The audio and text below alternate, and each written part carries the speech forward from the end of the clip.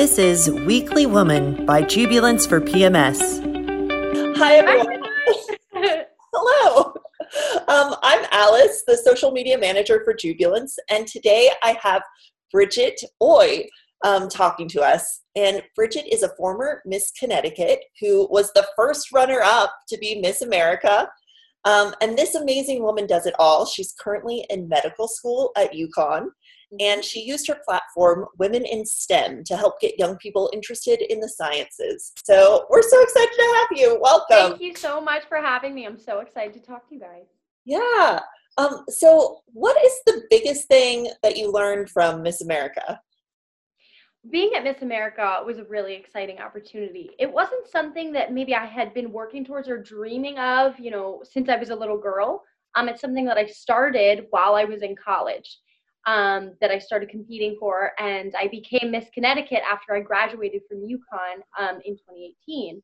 And I think what I learned is, in school at UConn, I got very involved in research and scientific inquiry and things like that. And I was obviously working very hard towards medical school. But Miss America and being Miss Connecticut gave me that opportunity to share my knowledge and share my thoughts and ideas with the rest of Connecticut and the nation. Being at Miss America, I got to share my story. But beyond that, I got to work with kids. And it filled this hole inside of me that I think was missing. By being able to have that outreach aspect of my life. And so it's something that I fell in love with during my time as Miss Connecticut. And Miss America pushed me, certainly. I mean, you're on national television, so you have to present yourself, and, you had 2 hours to share exactly who you were and tell America what you were there for. And so it was so important to me when I got to Miss America to, give it my all. And I just remember saying, no matter what, no matter win, lose, or draw, first runner up, whatever, I wanted America to know just how proud I was of being there, of representing my state, because I love Connecticut so much. And just to share, why I think science and STEM education is so important for our young women. And I think I was able to really achieve that. So I walked away from Miss America having just gained so much experience and just a newfound confidence in that I can really contribute to the greater message that is science. Wow, that's wonderful. Thank you. And can you talk about living in Connecticut? Where is UConn located, and where are you at now? Yeah, so I was actually born in upstate New York, but when I was about 2 years old, I moved to Hebron, Connecticut. I was actually homeschooled all the way through 8th grade. And then went to East Catholic High School in Manchester, Connecticut. And then I went to UConn. So that's where I spent 4 years to get my undergraduate degree in environmental chemistry. Wow. And while I was there, I was in Storrs, Connecticut. I graduated, became Miss Connecticut, and now I'm in Farmington at UConn Health as a first-year medical student. Oh, great. Oh, so you're in your first year. That's amazing. First-year medicine, yes. Wow. And what is your favorite fact that you learned about Connecticut while you had your tenure as Miss Connecticut? That's a really good question. I learned a lot of great facts. Mark Twain grew up here and did a lot of his writing here, which is very exciting. Our state heroine, I'm going to get the name wrong, but what I really loved about Connecticut was the community and the educational programs that are here. I think with science in general, kids around schools, whether it be public or private schools, don't always know that we have so many different science programs here that are available. And so things like the Connecticut State Science Fair that I was involved in, that is a huge, where thousands of students in 6th grade all the way through high school get to compete with original science projects. Wow. So that was something that I loved getting involved in while I was here in Connecticut, and can really grow from those experiences. I mean, of course, our research programs here, through UConn in Storrs, as well as here with the health center, as well as Yale and the other colleges that are here, just have really great opportunities for cutting edge research and opportunities for young people to get involved too. So I think that was something that I, came to appreciate more. I always knew was there and I was involved as a young person, but getting to understand just how many opportunities are out there for the taking for these young kids was really exciting to me. Wow, that's awesome. And can you talk about your favorite part about this new area of Connecticut that you're living in for medical school? Yeah, so I spent a little bit of time in Farmington, and where I was in Hebron growing up, and even in stores, I'm on the one side of Connecticut, of the Connecticut River. So I was always on the eastern side of Connecticut. Oh, okay. And so now I'm on the west, which is super exciting. I'm a lot closer to a lot of different things. UConn Health Center has John Dempsey Hospital, as well as all the academic buildings and everything like that. It is such a flagship part of Farmington. And so it's exciting to be a part of that. Additionally, as first-year medical students, we're placed in a CLIC site, so it's a clinical immersion site. So I work at a pediatrician's office in Windsor, Connecticut.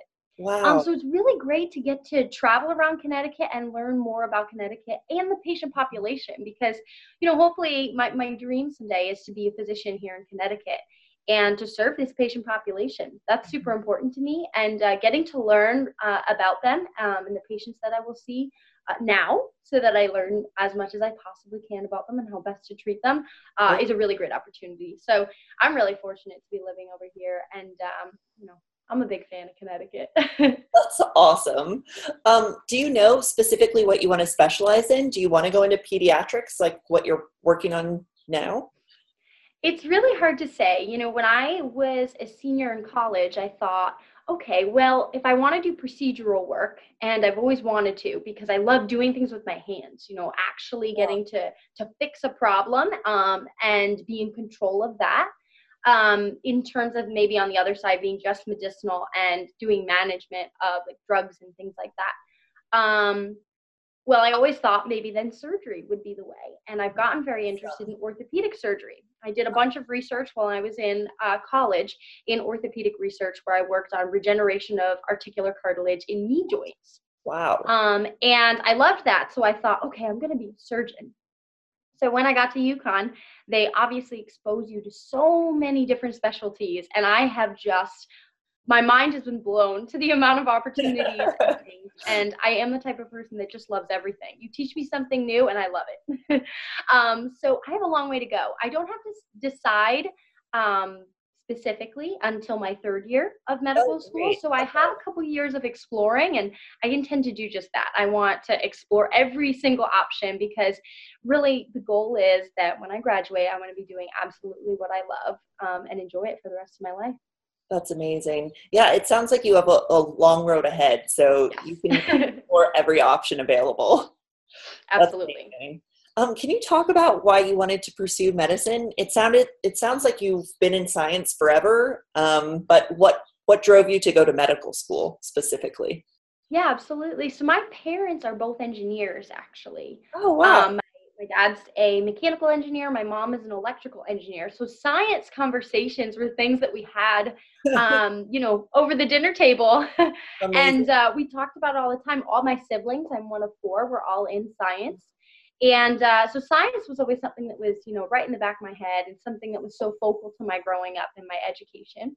Wow. And I started on a bunch of research actually in renewable energy. So I got very interested in environmental science very early on. I did a slew of about 14 projects throughout my high school and grade school experience. I bring them to the Connecticut State Science Fair and then advance on to, international fairs and national fairs as well. And a lot of my research was focused on environmental. So I worked on piezoelectric generators where I made floor tiles that generated electricity when you walked on them. I invented a project that looked at the Pinella stypticus, a bioluminescent mushroom that when exposed to different types of water, so maybe contaminated water, I'd be able to tell if the water was safe enough to drink using the bioluminescence of mushrooms as a biomarker.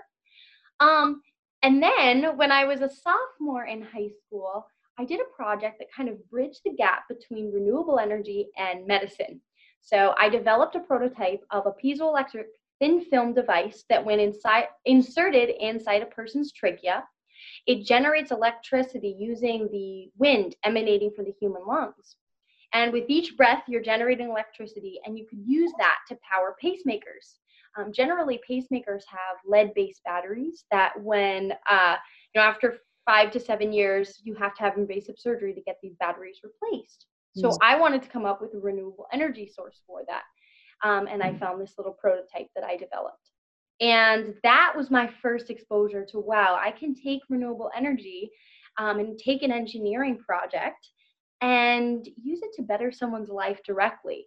And I think that's where that seed of that intersection between human health and engineering, science and technology, but also humanity, really struck a chord with me. And throughout college, I had experiences where I traveled to Lima, Peru, the Dominican Republic, and I got to do some more health-based outreach. Wow. And I absolutely fell in love. I think, where I see myself is not only being involved in cutting edge technology and cool techniques and surgeries and things like that, but I want to see the direct benefit of it helping someone. And a lot of doctors say that, but seeing how we could better someone's quality of life, because I think, the happier people are, the better the world will be. That's wonderful, Bridget. Wow.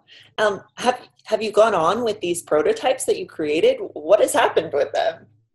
Yeah, so one of my projects when I was in 7th grade got placed into a children's museum, actually in Norwalk, Connecticut, the Stepping Stones Museum. I've gotten a few publications. UConn gave me grants when I went to college to continue some of my research. And so I wrote a few manuscripts about it as well.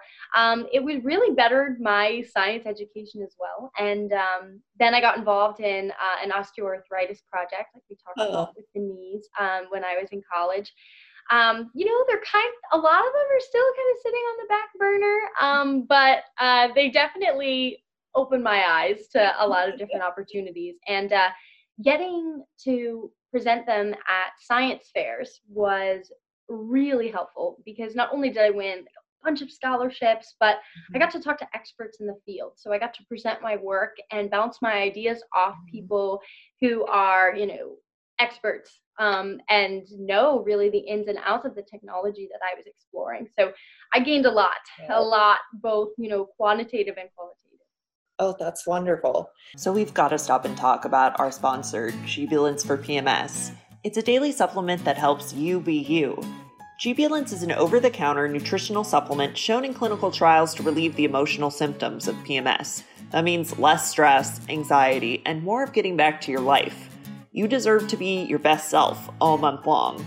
And thanks to modern science, PMS is now optional. It's the first and only product for emotional PMS backed by real science with double-blind, placebo-controlled, peer-reviewed studies. And it works.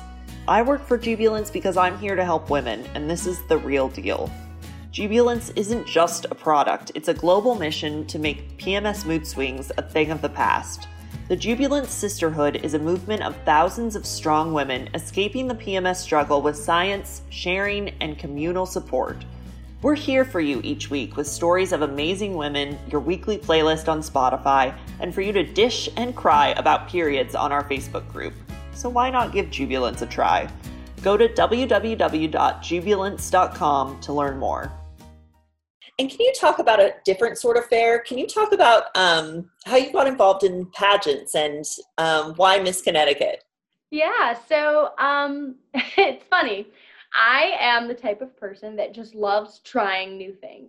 I mean, you give me something to try and I'll go ahead and try it. Amazing. And I will never forget, I was a sophomore in college, and I remember going to my mom and saying, you know what, Mom, what about a pageant? I've watched it on TV before. Why don't I try it? And she says, you can do whatever you want, girlfriend. So I just went for it, and I became Miss Greater Rockville and competed for Miss Connecticut. And at first it was really exciting because I thought of it almost as a little vacation. I got to get dressed up and enjoy my time on stage. I'm a competitive Irish step dancer and have been for my entire life. So I've competed for about 20 years. Wow. And that was another opportunity for me to showcase my talent on a stage. So I think I loved pageants because of that, because I got to show people, my culture and who I am and where I've come from and how hard I've worked to be a dancer. And then I remember in my first year, I didn't win Miss Connecticut, but I got the opportunity to talk about STEM.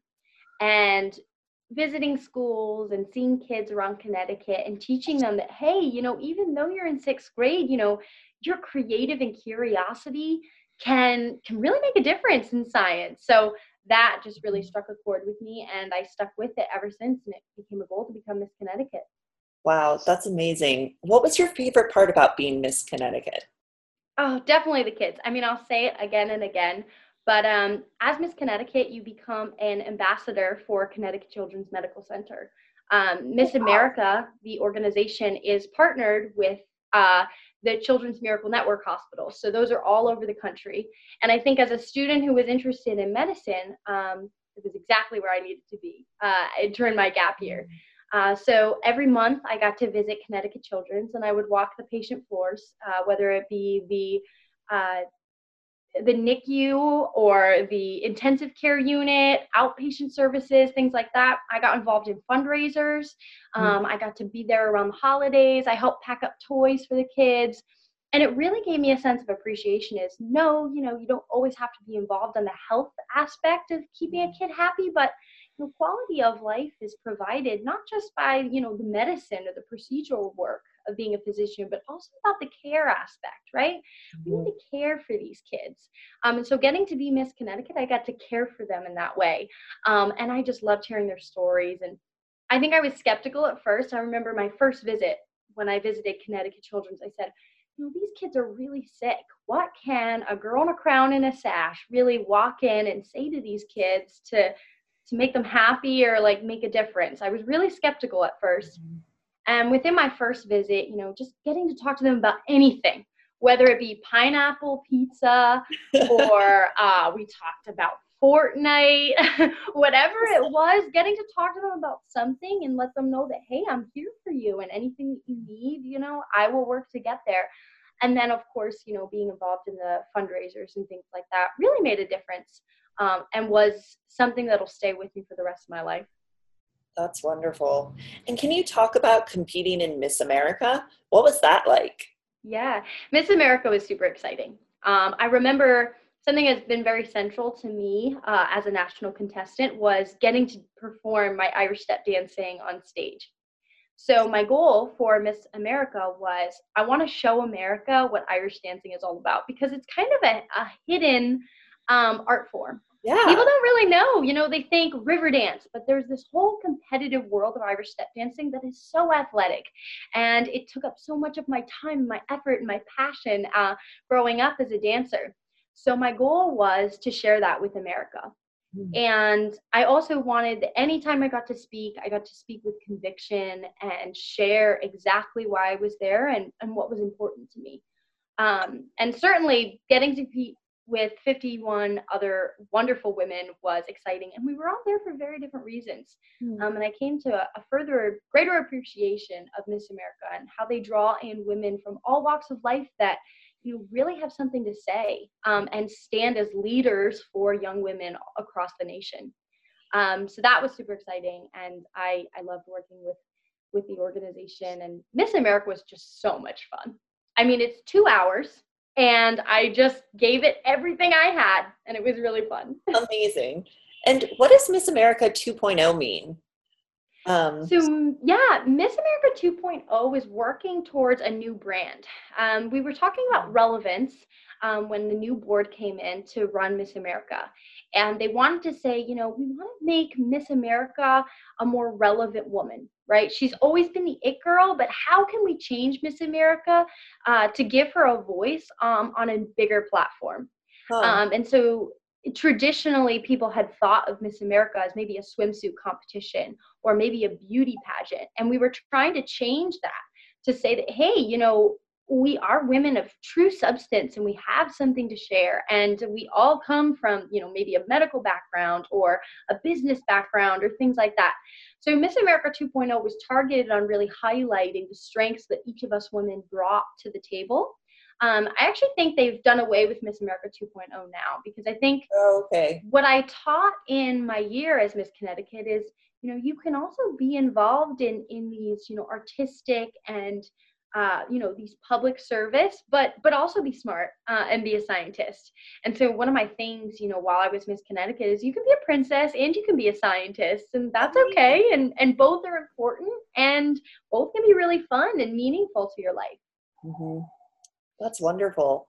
And something that we talk about on this podcast every time is, what does it mean to be a woman? And I guess for you, like, what is your definition right now? It can change like 30 seconds after you say it, but at this moment, what is it to you to be a woman? Yeah, I love that you said that it can change, right? And I think that the role of the woman is evolving, and I love that.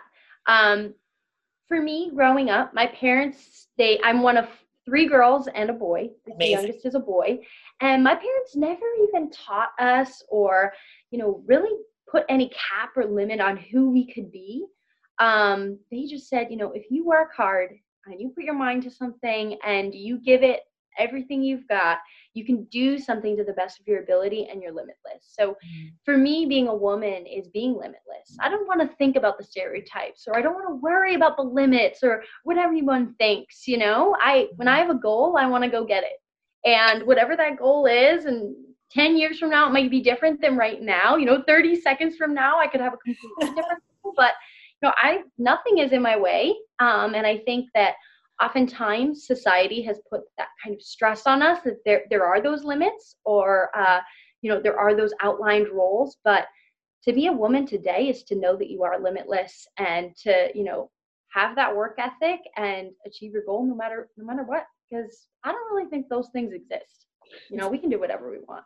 Amazing. I completely agree. Yeah. If you had one piece of advice to give us today, what would it be? It could be about anything, really. Yeah, one of the greatest pieces of advice that I got, and I really tried to translate while I was Miss Connecticut and even today, is the person that we're going to be a year from now, maybe 4 years from now after we have a degree, or even 10 years to now when we're moms, or when we're CEOs, or whatever it is that we accomplish. The person that we are in the future is very different from the person that we are today. So be open to that growth. Welcome that growth with excitement and enthusiasm, and don't be afraid of that kind of growth. I've changed a lot in the past 5 years. I've changed a ton. My goals have changed, but even who I am as a person, I've taken little bits of the people that I've met, the patients that I've seen, and friends and family, and I've grown so much. So don't be afraid of that growth. And if I could advise anyone, is to just welcome it with open arms and see where it takes you. Amazing. Bridget, is there anything else you'd like to add today? No, I think I'm good. Yeah, I got lots of things in. Perfect. Thank you so much for being on. Thank you. It was so nice to meet you. Thank you for having me.